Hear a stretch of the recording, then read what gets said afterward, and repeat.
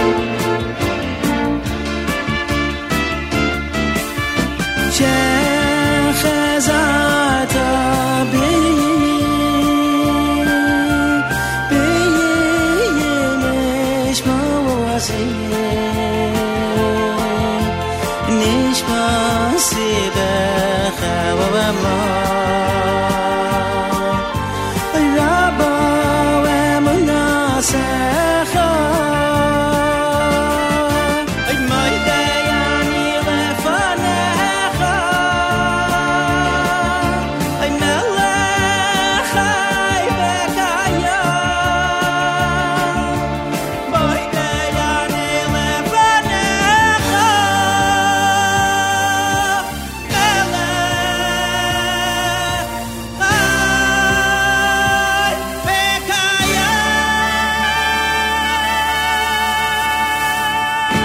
Good morning, everyone. Welcome to another great edition of JM Sunday right here on the Nachum Segal Network. I'm your host, Matis Weingast. It's the 5th of November in the year 2017, the 16th day in the month of Cheshvan, 5778. And we are here with you, and we are on the air with you, and glad you could join us this morning. It is Eastern Standard Time now, so we are broadcasting in Eastern Standard Time, and we're glad that you could be here with us. It is 55 degrees outside of our studio and cloudy. 63 degrees is the expected high today, with rain in the morning, tapering off in the afternoon, and a low of 60 degrees tonight, and remaining cloudy. In Jerusalem, it's 68 degrees and cloudy, heading down to 52 degrees. In Sanhedrin, Daf Yomi, very exciting week. Daf Kuf Yud Gimel 112 today, and tomorrow is the final day of Sanhedrin in the cycle, the 113th Daf, and on Tuesday we start Maseches Makos, and it's a great thing. Just hop on board. Maseches Makos is a relatively short tractate, and you could complete it within the next 30 days. As a matter of fact, there are 23 days of Maseches Makos, so you can enjoy that. It really is enjoyable to go through this, to learn a lot. Sanhedrin's a very interesting Masechta, and so start on Tuesday. Let's see what's doing today. Well, we are a part of the 24-plus hours of the music of Reb Shlomo Carlebach, honoring his 23rd yahrzeit, which happened today, 23 years ago, the 16th of Cheshvan, and we still remember that day. And this is the annual NSN Carlebach yahrzeit commemoration. It began after Shabbos. Avrami had amazing selections on his show last night. The network continued all night long through this morning. We're going to be playing all Shlomo Carlebach music, and then it'll continue on the network all day long today also, with a continuation of the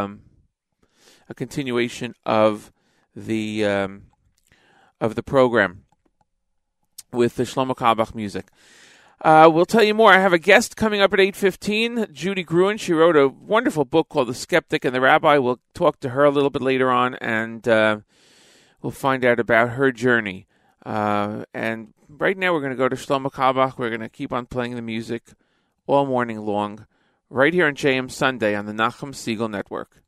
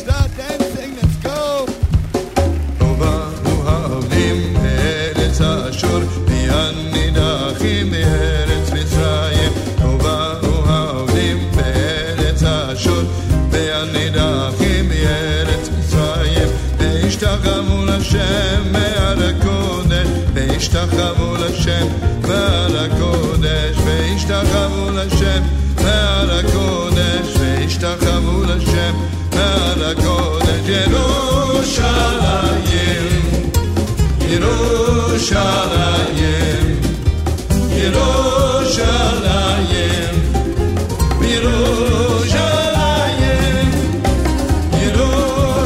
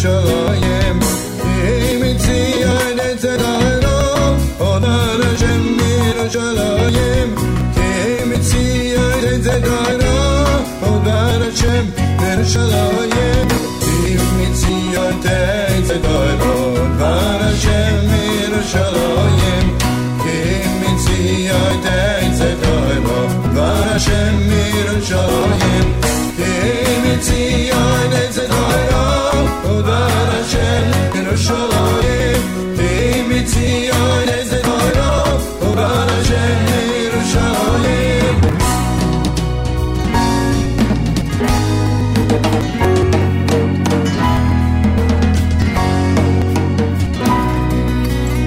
Kimitzion etzedayro Odar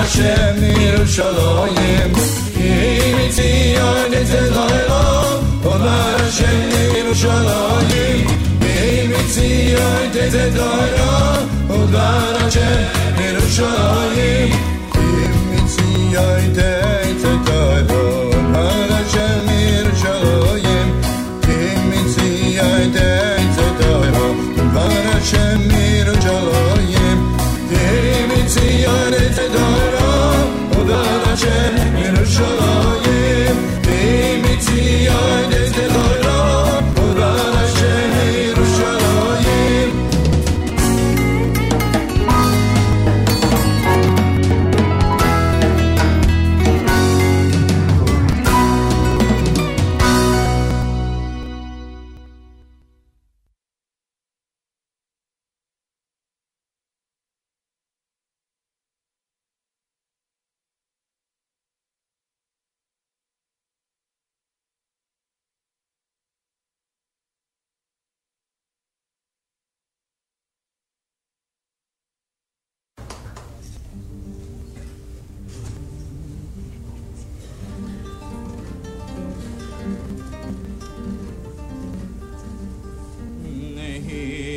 Nari meyo fakumi meyo fargumi I lefshi bigday sifatechami siyefatechami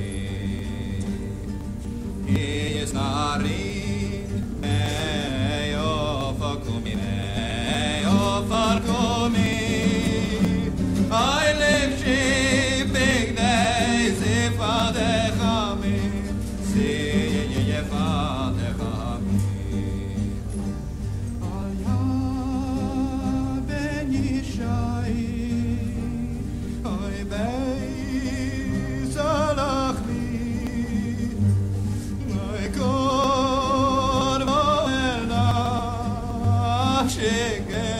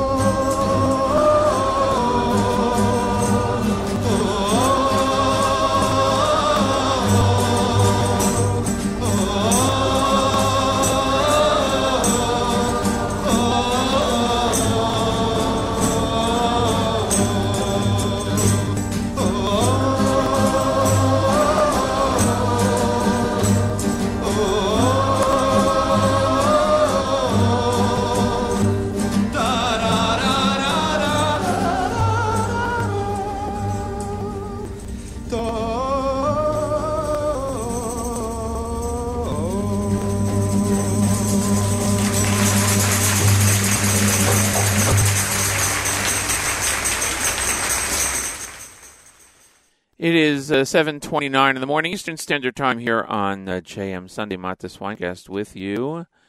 I want to give a shout out to ZK this morning. Thank you, ZK.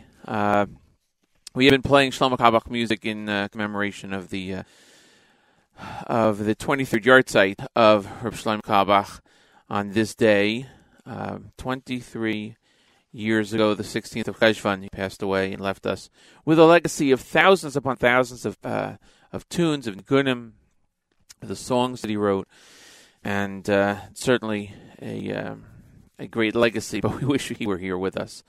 Of course, that would be the best. We're going to get to Rabbi Goldwasser in a second. We should have Hannah Julian with news from Israel at 8 o'clock. And coming up at around 8:15, Judy Gruen will be my guest. She is the author of The Skeptic and the Rabbi, Falling in Love with Faith. Great book, and we'll be talking to her about it coming up at around 8:15 this morning.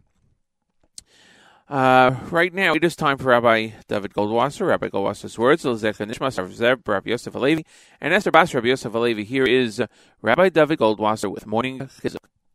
Morning. We're going to be beginning today a new series on Simcha. We find a very interesting bracha that Yaakov Avinu gave to his son Yehuda. He stated, "Their eyes will be reddened from the abundance of wine, and their teeth will be white from the abundance of milk." The Talmud in Ksubos explains that one who smiles to his friend, his eyes reflect kindness. He shows his teeth by smiling, and that's better than one who gives his friend milk to drink. Rav Shlomo Wolbe, in his Sefer Alei Shur, cites the Talmud in Makos. It explains the Pasuk in Devarim that Moshe designated 3 cities beyond the Ardain. It was towards the rising of the sun. Hashem said to Moshe, "Cause the sun to shine for the unintentional sinners while they are in exile." Others interpret it that Hashem told Moshe, "You have caused the sun to shine for the unintentional sinners by designating these 3 cities of refuge." Rav Wolbe explains that causing the sun to shine means to give them sustenance to the extent that the compassion and the care is then far-reaching. For example, when a person had to find sanctuary in one of these cities of refuge, his Rebbe was exiled together with him so that the sun would shine for the unintentional slayer. The Rambam in Hilchos Rotzeach says that selecting these 3 cities was a unique mitzvah. It's difficult to understand, however. There wasn't a more important last mitzvah that Moshe could fulfill before he passed on than causing the sun to shine for these unfortunate individuals. In truth, Rav Wolbe says that causing the sun to shine for another person, ha'aras panim, it's a basic fundamental of all the mitzvahs. It defines the essence of man's relationship to his fellow man.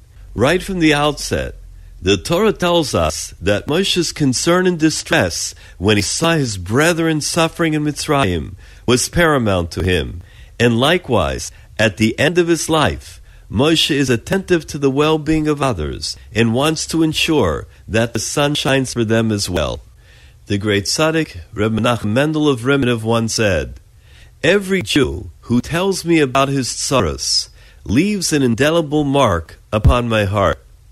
When I stand to daven Shemona Esrei, I open my heart to Hashem. I daven that Hashem will read every single tzara that's recorded upon my heart." This has been Rabbi David Goldwasser, bringing you Morning Chizuk. Have a nice day.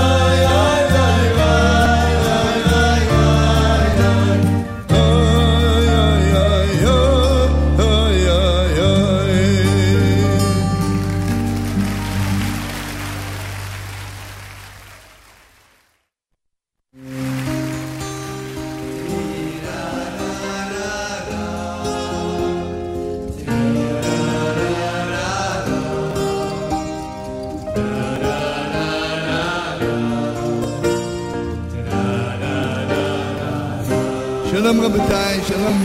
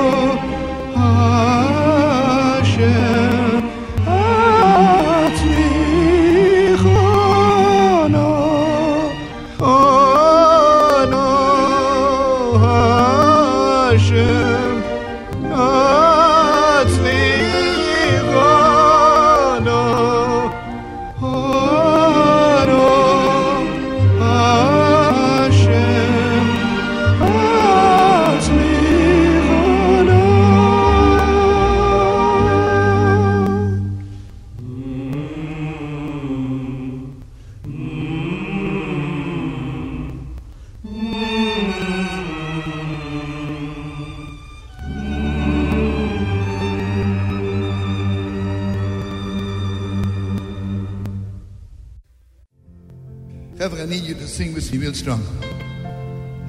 I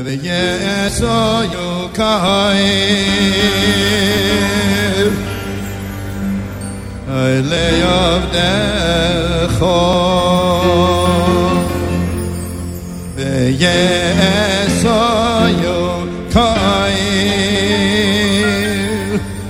I lay of the chor, I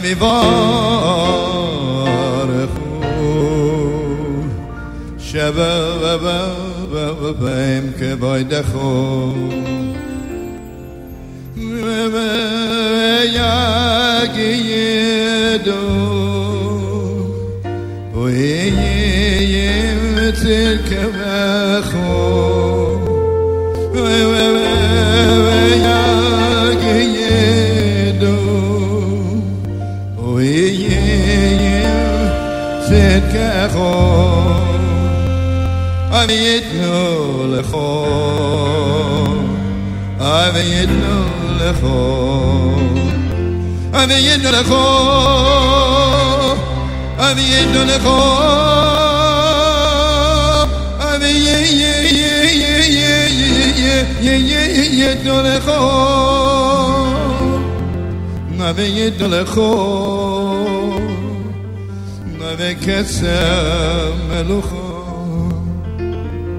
לה לה לה לה לה לה לה לה לה לה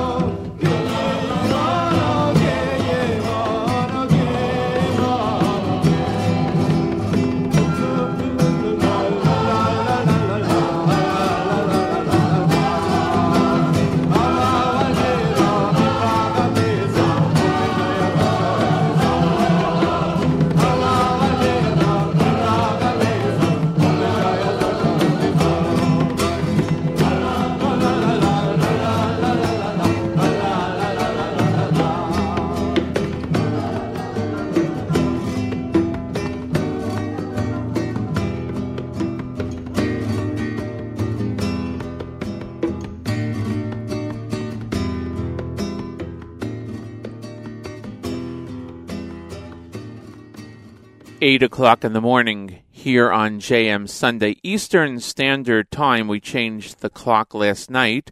So, of course, it's 8 o'clock on the East Coast. It's whatever time it is, wherever you're listening. It's the top of the hour here. Let's put it that way on this part of the United States continent.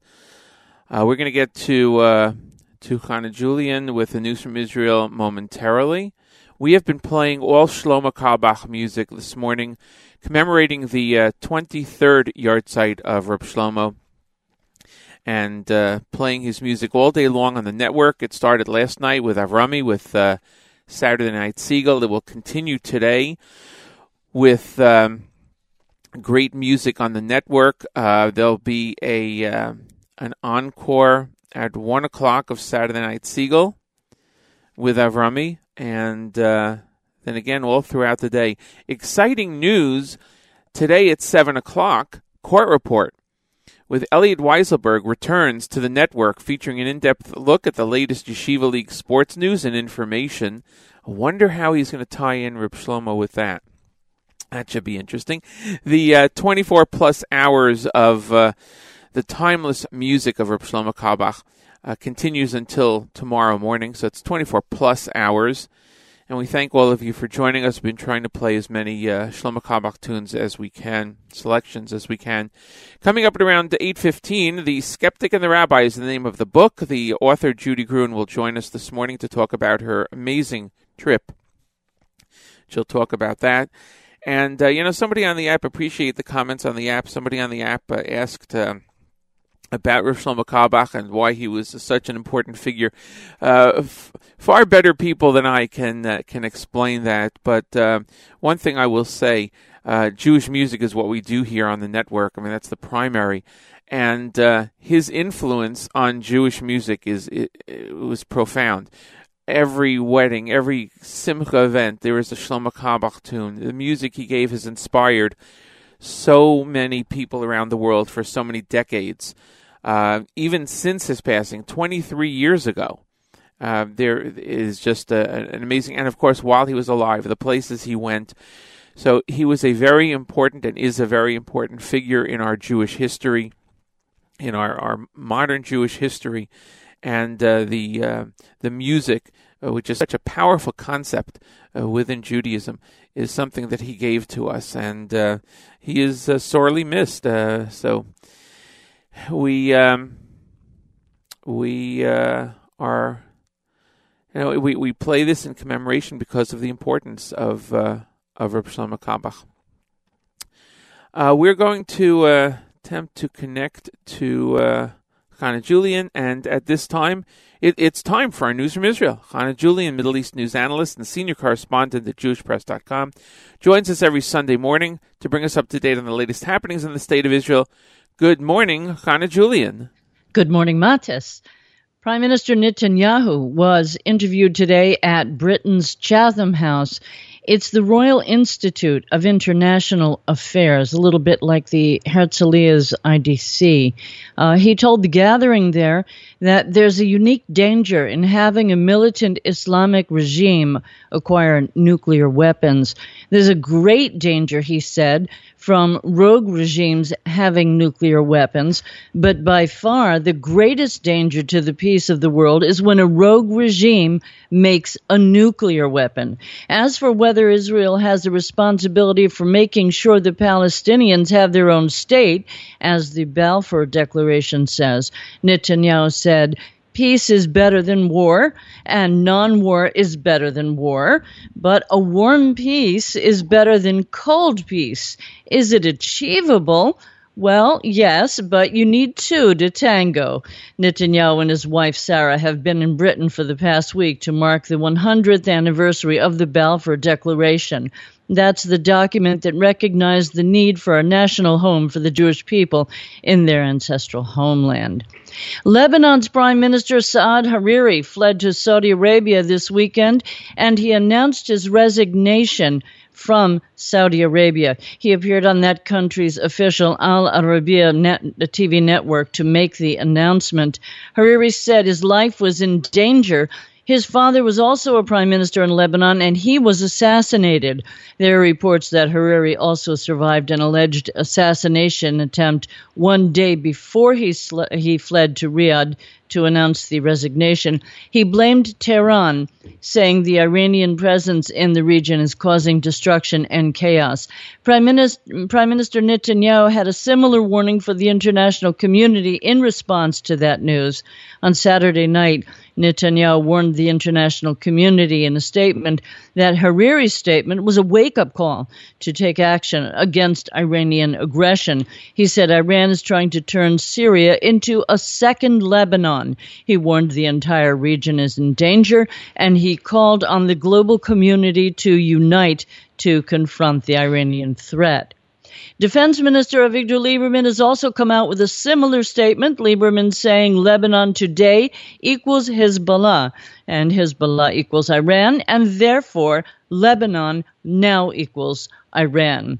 Also in the region, there's been a purge in Saudi Arabia this weekend as well. 11 princes, several sitting ministers, 4 as a matter of fact, and dozens of former government ministers arrested on Saturday within hours after an anti-corruption committee was established by royal decree.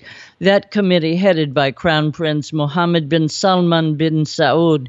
The heads of the Saudi National Guard and the Saudi Navy also replaced, and there are reports by the AFP that security forces grounded private jets in the Red Sea city of Jeddah, this in order to prevent high-profile people from escaping. Local sources also report that Saudi billionaire Prince Al-Walid bin Talal is among those who were arrested.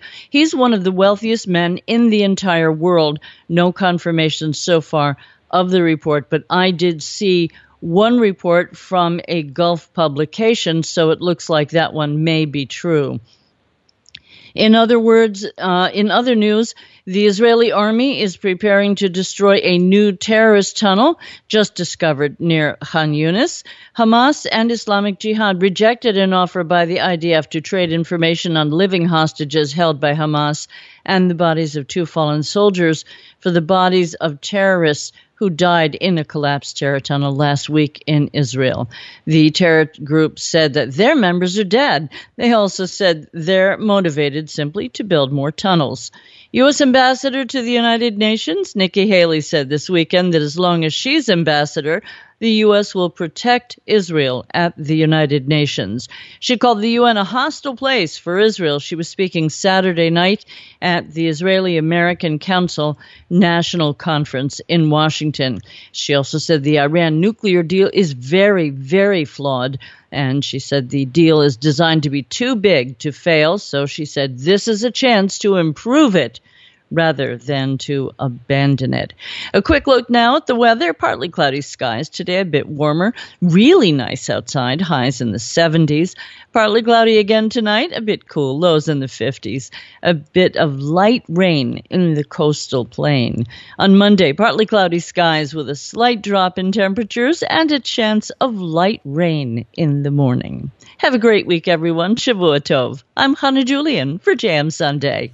Thank you, Hannah Julian. It is, as always, a pleasure to have you join us here on JM Sunday. Much appreciated. And we will see you next week right here on JM Sunday. Matis Weingast with you. It is 9 minutes after the top of the hour here on a Sunday morning. We're going to be getting to our guest in a few minutes. Judy Gruen is the author of the book The Skeptic and the Rabbi. It's a great book.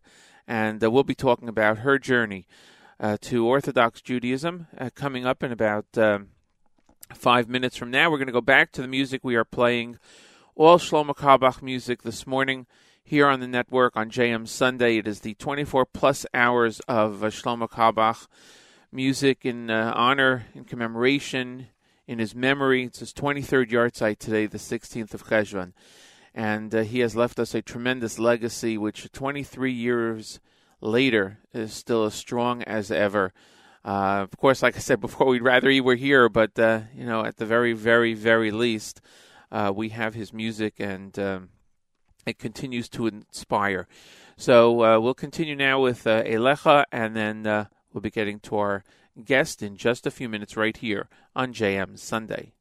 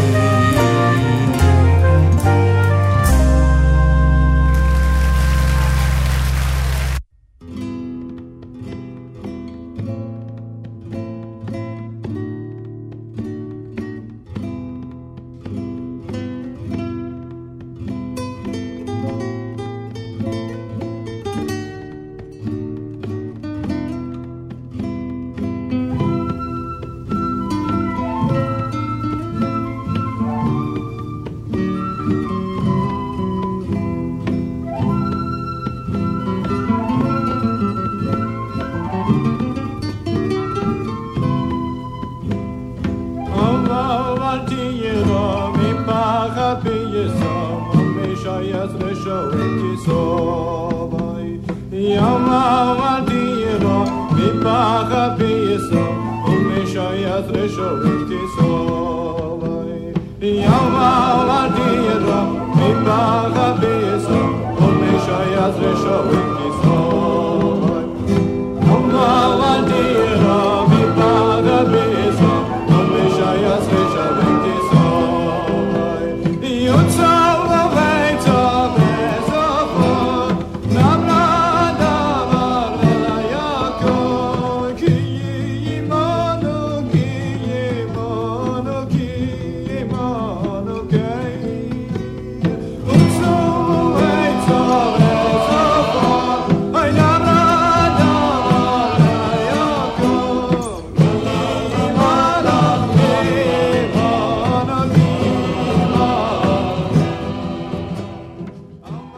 Al Tira by Shlomo Carlebach here on JM Sunday.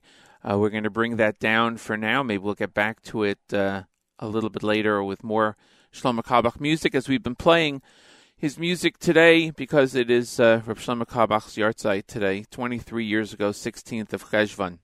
So on the network, it is 24 plus hours of Carlebach. Started last night with Avrami and will continue tomorrow morning with JM in the AM. It's 8:16 in the morning Eastern Standard Time here in the East Coast of the United States, and wherever you are around the world, it is 16 minutes after the hour.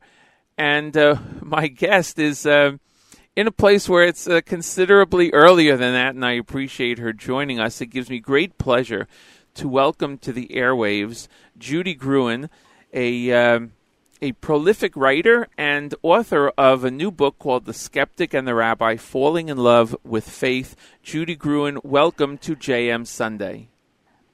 Thank you very much. I appreciate you joining us. I know it's early, and you said you're drinking your coffee, so we'll energize each other and hopefully energize the audience into getting your book. I spent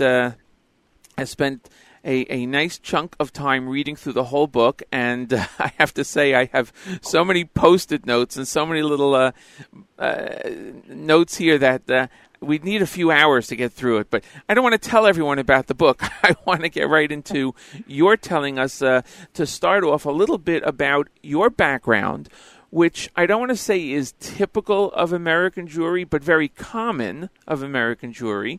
And tell us about your family background and the circle of family, the different elements of it that you grew into or grew up with that then helped you towards your journey.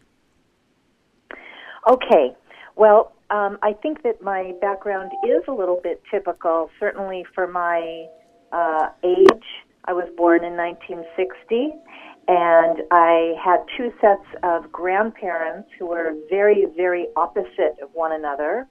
One set was born in Europe in two Orthodox homes and lived religiously conservative Jewish lives here in the United States.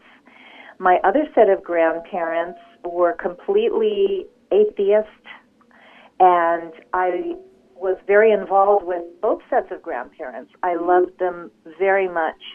They were so special to me, but they formed really the backdrop of my decision whether to follow the path of my secular grandparents, who in some ways seemed broader to me, intellectually broader. They certainly seemed to have more fun, versus my religious grandparents, who came from a difficult life in Europe and who had, unfortunately, that Schwer sein Yid attitude that was so common for their generation. And while it was understandable, because for them it had been very difficult to live as a Jew, they weren't able to convey the joy. And as I say in the book, I wanted more joie de vivre rather than oi de vivre. And that really sets up the tension for when, in my early 20s, I met the man who would become my husband, and he was on his way to living a Torah-observant life.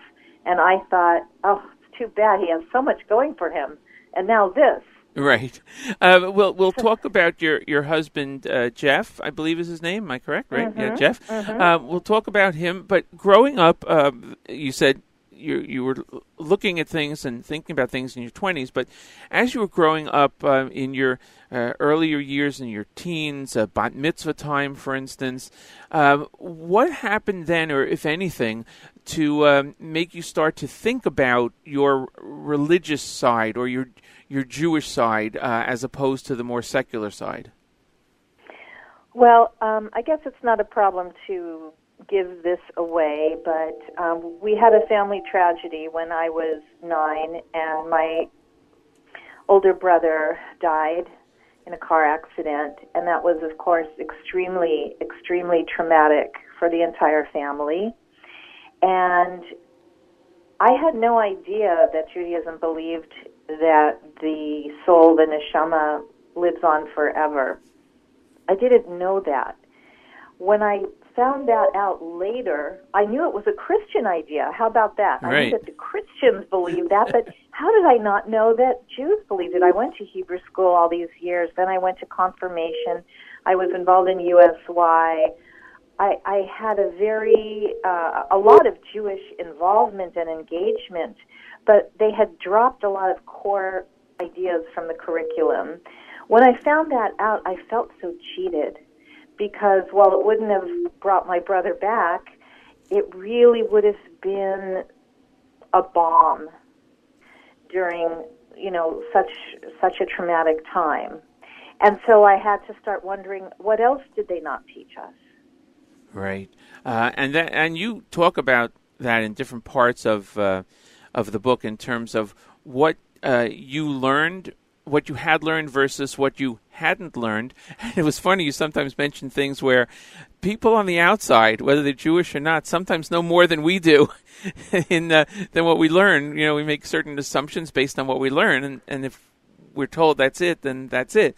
And you find out from other people, like, no, you have all this rich heritage, and sometimes you even have you mentioned some anecdotes of non-Jewish people who have crossed paths with you and have told you things that are like, I respect your religion because of X, Y, Z, and you're like, oh wow, No, absolutely. In fact, there is a Catholic woman who I befriended and a Christian young man who Jeff met in junior year abroad, who were both instrumental, and that's not too strong a word, in our pursuing our own Jewish paths, because our secular Jewish friends and relatives would never have encouraged it because it seemed so old-fashioned.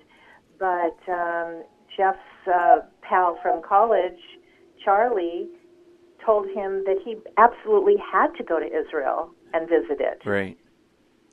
It hadn't even been on his radar screen. And ironically, Carol, the Catholic friend of mine, we were both editors at a Jewish weekly newspaper here in Los Angeles. She was the senior editor.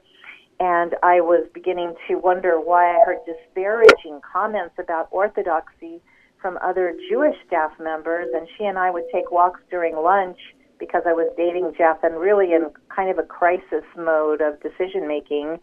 And she told me how much she valued and respected Judaism. And she was also a feminist, and I considered myself a feminist. That was very important to me. And it is very ironic but not surprising that it was non-Jews who were more encouraging of our path than Jews. Right, exactly. Judy Gruen is my guest this morning. The book is called The Skeptic and the Rabbi.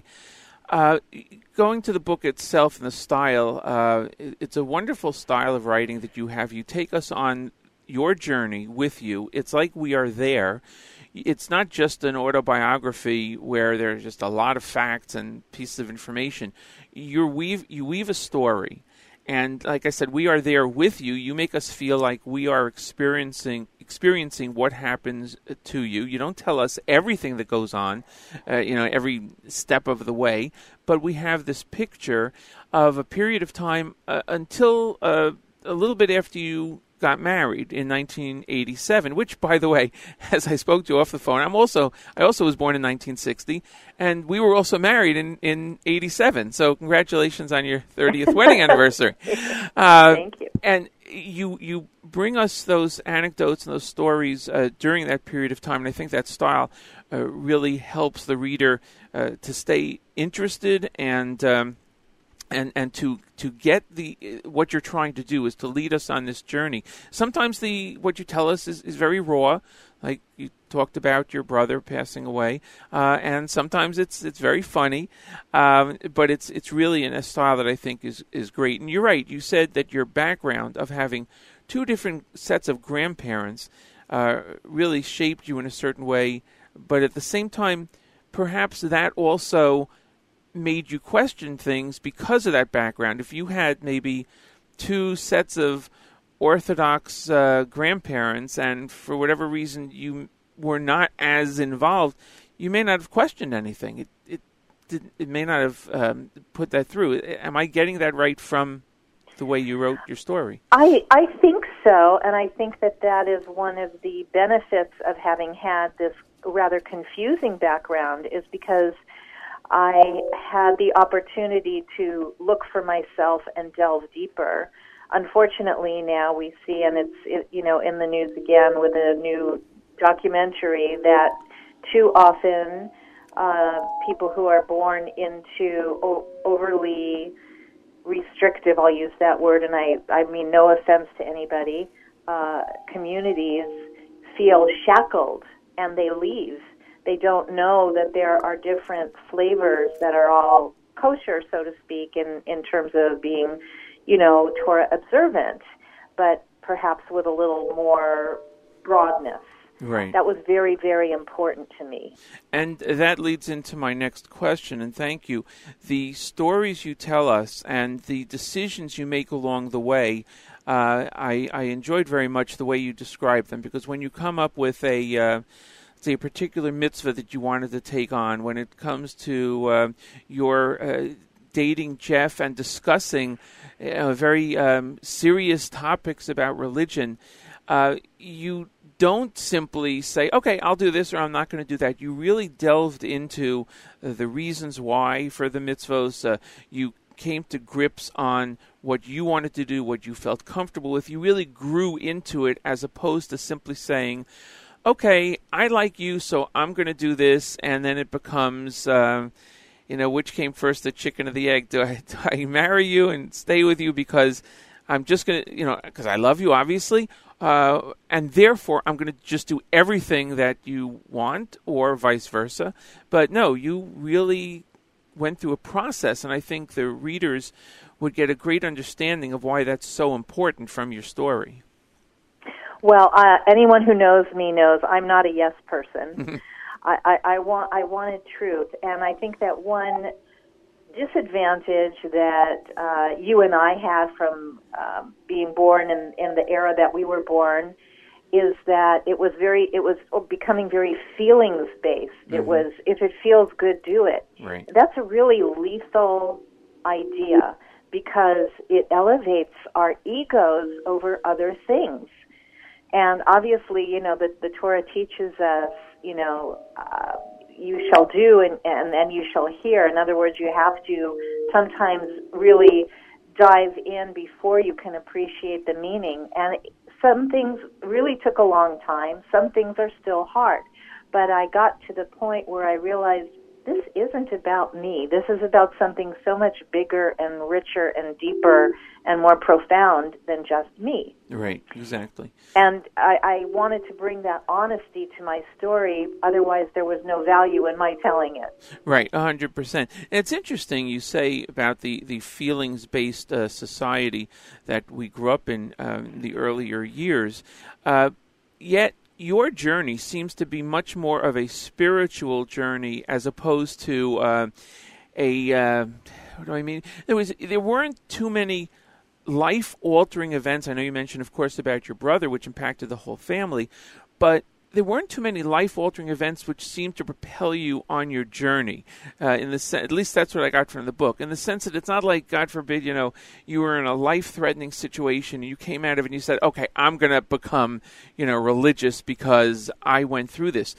And if I'm correct about that, isn't spirituality, though, part of feeling? So that time frame actually helps a little bit because it's not, I hear what you're saying? I hear what you're saying. Yes, of course, feelings count. It's not just cerebral. Right. Absolutely not. One thing that really started to encourage me was when, and I wrote about this in the book, when I started to keep Shabbos in the Venice, California community where Jeff had become involved, and I was staying overnight for the first time with a family. And I was looking at this family, a young couple with 3 young children at the time, and I saw something that we were losing in the outside culture, which was this wholesomeness. And I wanted what they had. Mm-hmm. I wanted that kind of beautiful marriage, and with children who were growing up with as much innocence as was possible. And again, not being overly sheltered, but sheltered in what I would consider a very healthy way. I saw what looked to me to be a healthy and happy lifestyle. Obviously, every life has challenges, difficulties, etc. But I really also began to see that the Torah was a real guide for whatever you were going through. Right. And I wanted in. Right, exactly. And you also saw that happy life, of course, within the religious framework, so they weren't mutually exclusive.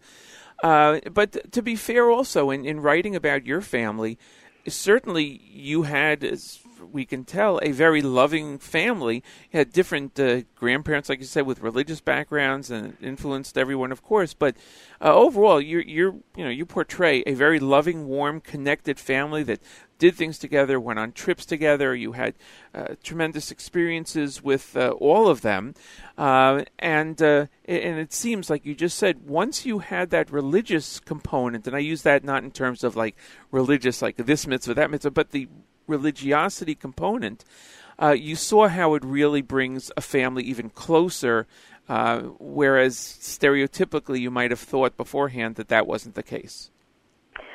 Right. Well, our family was on the typical trajectory toward full assimilation, and that I saw growing up, and that concerned me even as a young teenager.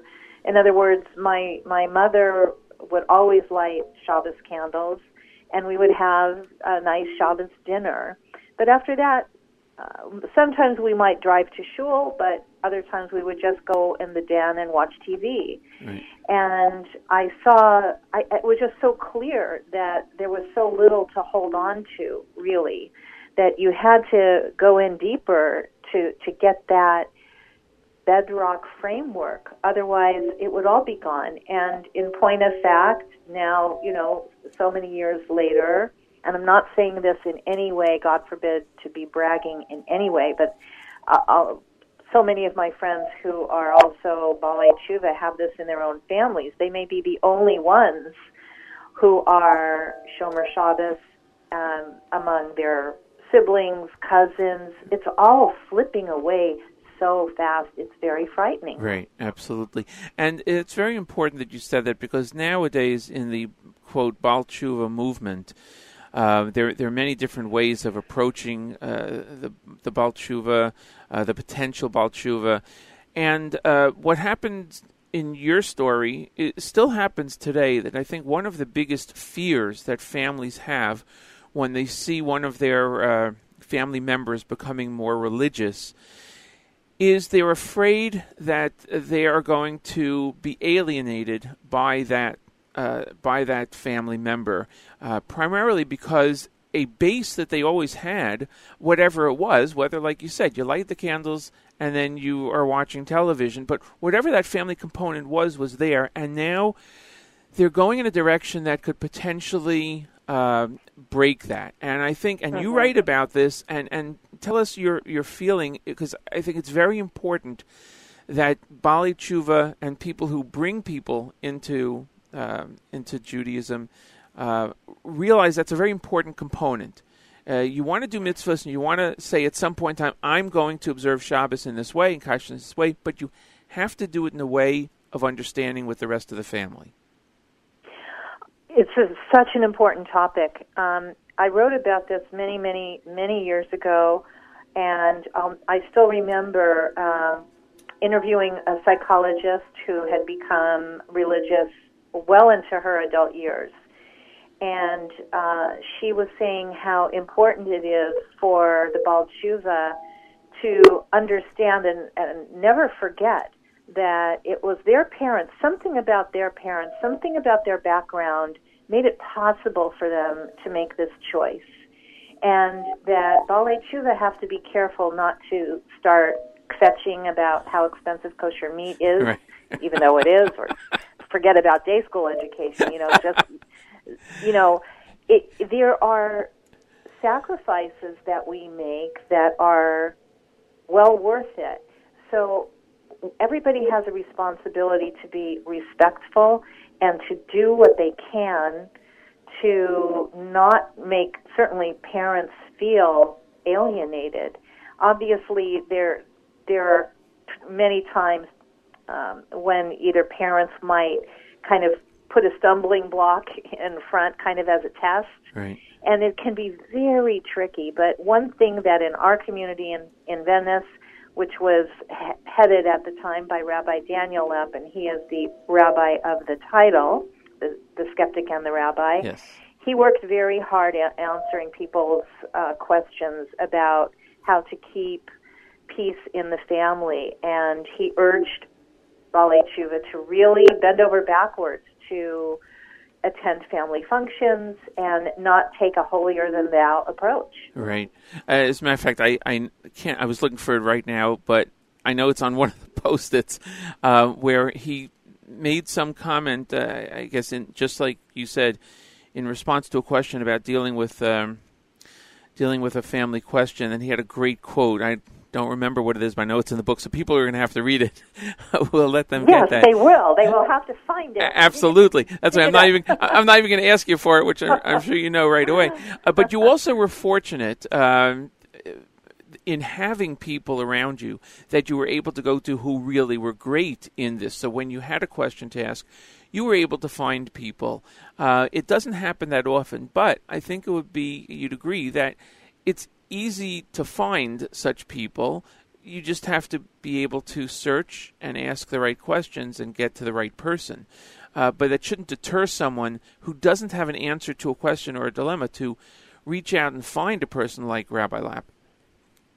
Right. It's very easy to say something is asur, that, no, you can't do this, you can't do that. It takes greatness to be able to, within halacha, find the permissible and to find compromises, again, within halacha. Right. They're there. And I'm just saying it's everybody's responsibility to work to keep the peace, and I think that, again, Baalei Teshuva have to reassure their families that we still love them and respect them. Exactly. That's the important thing also, that respect is there, and it is certainly portrayed in your book, The Skeptic and the Rabbi is the name of the book. I know it's early, but do we have a few more minutes? Because I have a bunch of other questions. I'm already up. I've Great. already got my coffee. Excellent. So I like I said, there's so many different parts. Let's go back to the book format itself. You're writing basically on what happened roughly 30 years ago and prior, and then you jump at the very end towards when one of your children got married. Twofold. Why did you wait until now to write this book, and why only limit it to that period of time? Okay. Well, I've been a writer for my whole career, and this is my 5th book. Mm-hmm. I've written 3 humor books that were not particularly Jewish. Mm-hmm. Earlier in my career, I specifically was not trying to be a Jewish writer writing for a Jewish audience. I felt that would be too narrow, but I've grown in my views there too, and I realized over the years, not only should writers write what they know, but I felt that I was being enriched so much from my Jewish life, through my immersive Jewish life, that it would be wrong for me not to share that. And because I consider myself still somewhat modern, I felt I still had the ability to write about Yiddishkeit in a way that could be read and heard by non-Orthodox readers. And that was my primary target readership for this book. Not to try and persuade or convert, but to explain one woman's story, one woman's journey. Why did I wait till now? Part of it was twofold. One is because I felt that I really had a lot of perspective. I mean, as you say, a lot of years have gone by, but it has given me so much perspective, and it helped me to really frame everything that happened in a way that made sense and would be satisfying. And a memoir is not an autobiography. An autobiography is when you just kind of shove in everything that happened to you. Right. I'm not that interesting a person. In a memoir, you need to select certain things that are highlighting an era in your life or something about your life. And so everything that I chose was specifically geared for showing the journey. Right. And wait. yes. I'm sorry. One more thing. Of course. That was so important. One thing that really stimulated me to do it, because I had the idea for many years, was when I started seeing all these anti-Orthodox memoirs that have been coming out. Yes. In recent years, and I was very upset by them, not because I doubted anybody's story, not because I felt they didn't have the right to tell their story, but because those were the only visions of Orthodoxy that were getting out to the general public, and that just ate me up. Right. And I thought, this cannot be. And I need to tell my story. Yeah, that is so important because, unfortunately, it's very few and far between to find an author such as yourself who can write well and tell the story.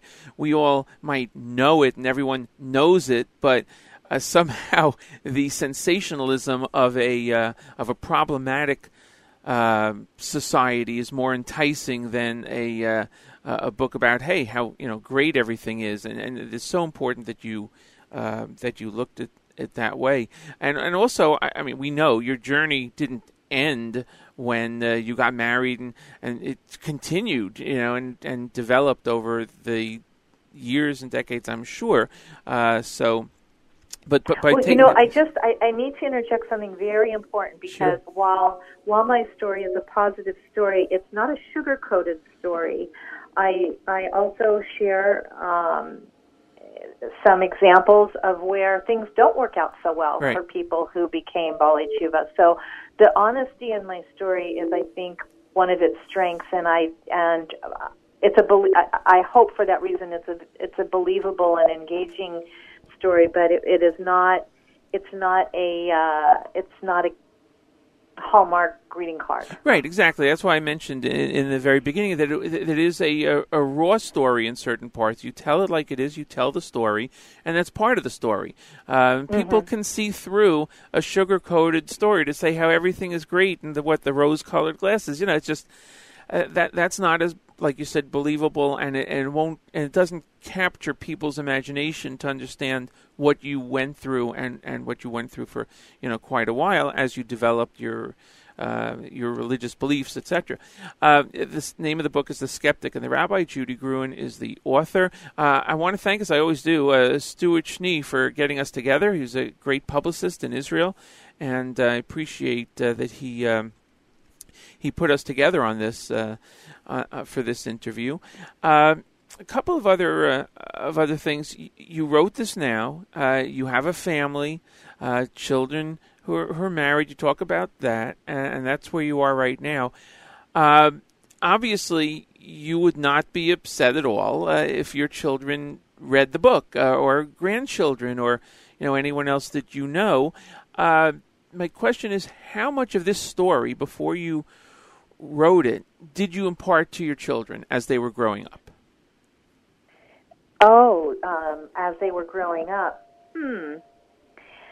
It's funny, even though I've been a writer for over 30 years and I've written personal essays that have been published in many publications, major newspapers, and a lot on Aish.com, right. I actually wasn't the kind of mom who sat around and told the kids stories about things that happened growing up. So they all read the book, the manuscript, and I asked everybody for their input, advice.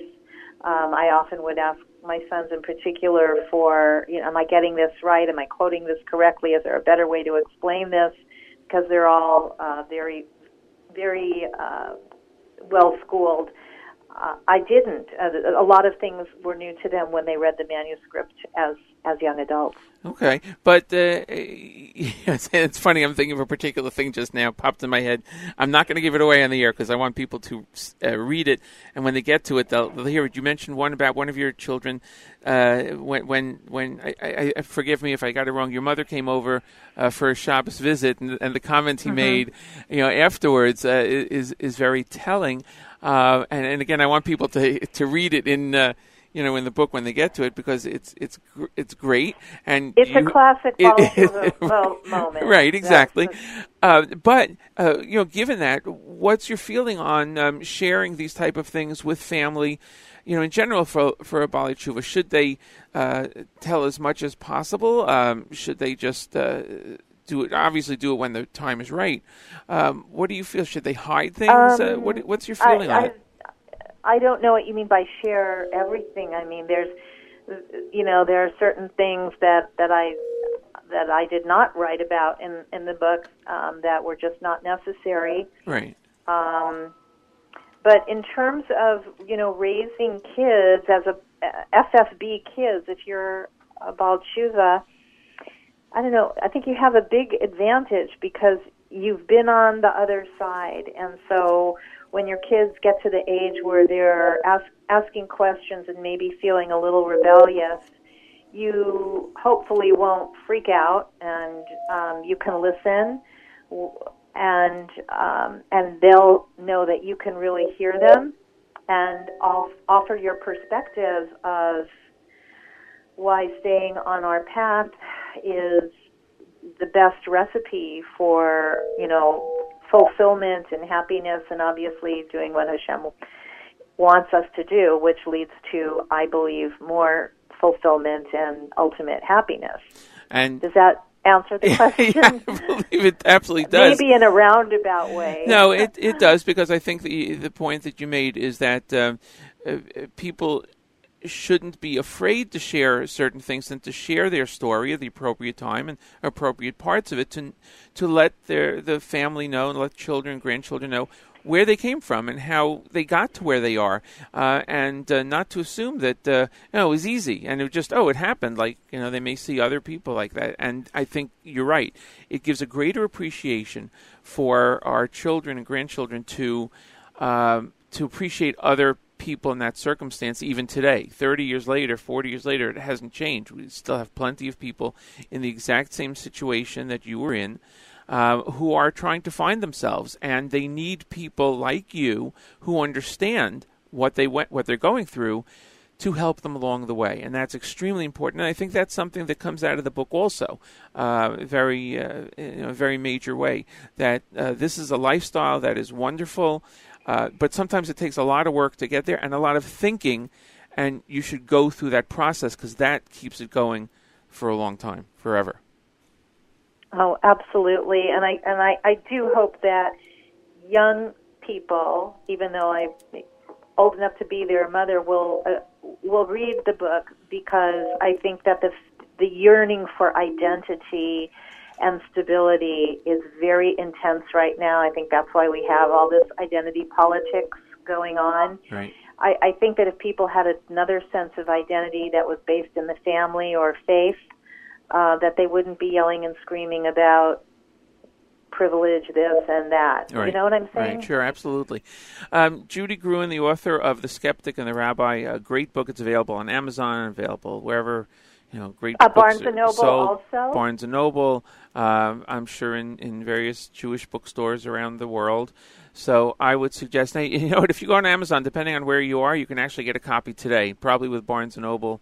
Also, they'll ship it. And Barnes & Noble happened to make a major purchase of the book. Oh, nice! Which is why I'm thrilled wherever anybody buys it. But I want to thank Barnes & Noble for their vote of confidence in The Skeptic and the Rabbi by having people also buy from them as well. But right. Wherever you buy it. Absolutely. I know you're going to be on with Allison Josephs later on this week. She's also on our network, and I'm sure she'll probably pick up on the points that you made, but also, as we all know from Allison's her own trip and her own shows and what she does, the fact that you're Orthodox is, I won't say secondary, but you're an author who happens to be Orthodox, and I'm sure she's going to focus on that a lot in particular also, and of course talk and she's about doing the book. such great work in every which way. Absolutely. So I'm looking forward to hearing that interview also. Judy, thank you so much for joining us this morning. It really has been a pleasure. I encourage everybody to go out and buy the book, and good luck on your journey, on your continuation. Thank you so much. It's been a real pleasure, and it was worth getting up this early. Thanks again. Have a great day. Thank you. Take care. You too. Thank you. Take care. Bye. Judy Gruen, The Skeptic and the Rabbi. That's the name of the book. Please go out and get it. I encourage you to read it. It is a fascinating book and very enjoyable. We're going to play a few more. Maybe we'll get to one or two more selections of Reb Shlomo Carlebach on his yahrzeit today as we commemorate it with 24 plus hours of Shlomo Carlebach music right here on JM Sunday on the Nachum Segal Network.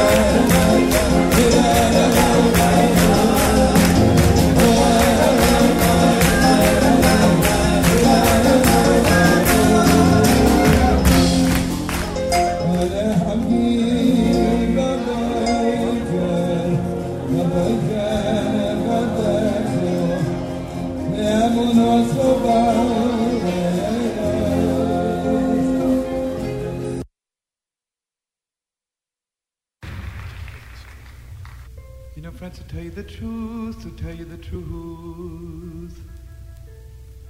for me and for you, it's still Yom Kippur. It's still Yom Kippur. Till there be peace in the world. Till there be peace in the world. Peace in Yerushalayim. It's still Yom Kippur. Yisrael Betach Bashem. Yisrael Betach Bashem. You know, friends, sometimes it makes me sad, but sometimes it makes me happy. Israel has no friends in the world.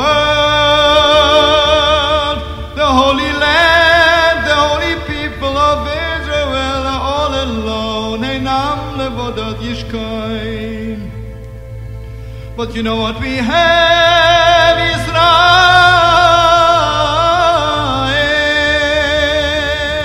Betach Bashem. We have one friend in heaven. Israel Betach Bashem. Israel Betach Bashem. Israel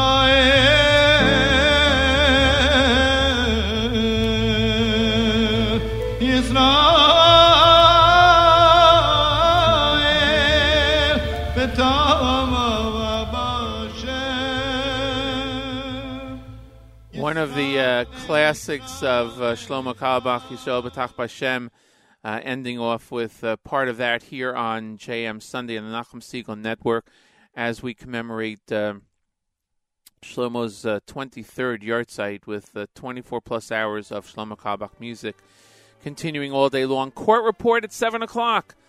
Back on tonight with Elliot Weiselberg here on the network. Keep it on the network all day long. My thanks to Judy Gruen, author of The Skeptic and the Rabbi, for a great interview. I appreciate the time. I know it went long, but I think it was great. We could have gone on for another hour. But get the book. Order the book today. Get it. Read it. It is fantastic for anybody to read. So please do that. My thanks again to her, to Judy Gruen, for joining me this morning. We're just about done for today, so thanks everyone again. We'll see you next week right here on JM Sunday on the Nachum Segal Network.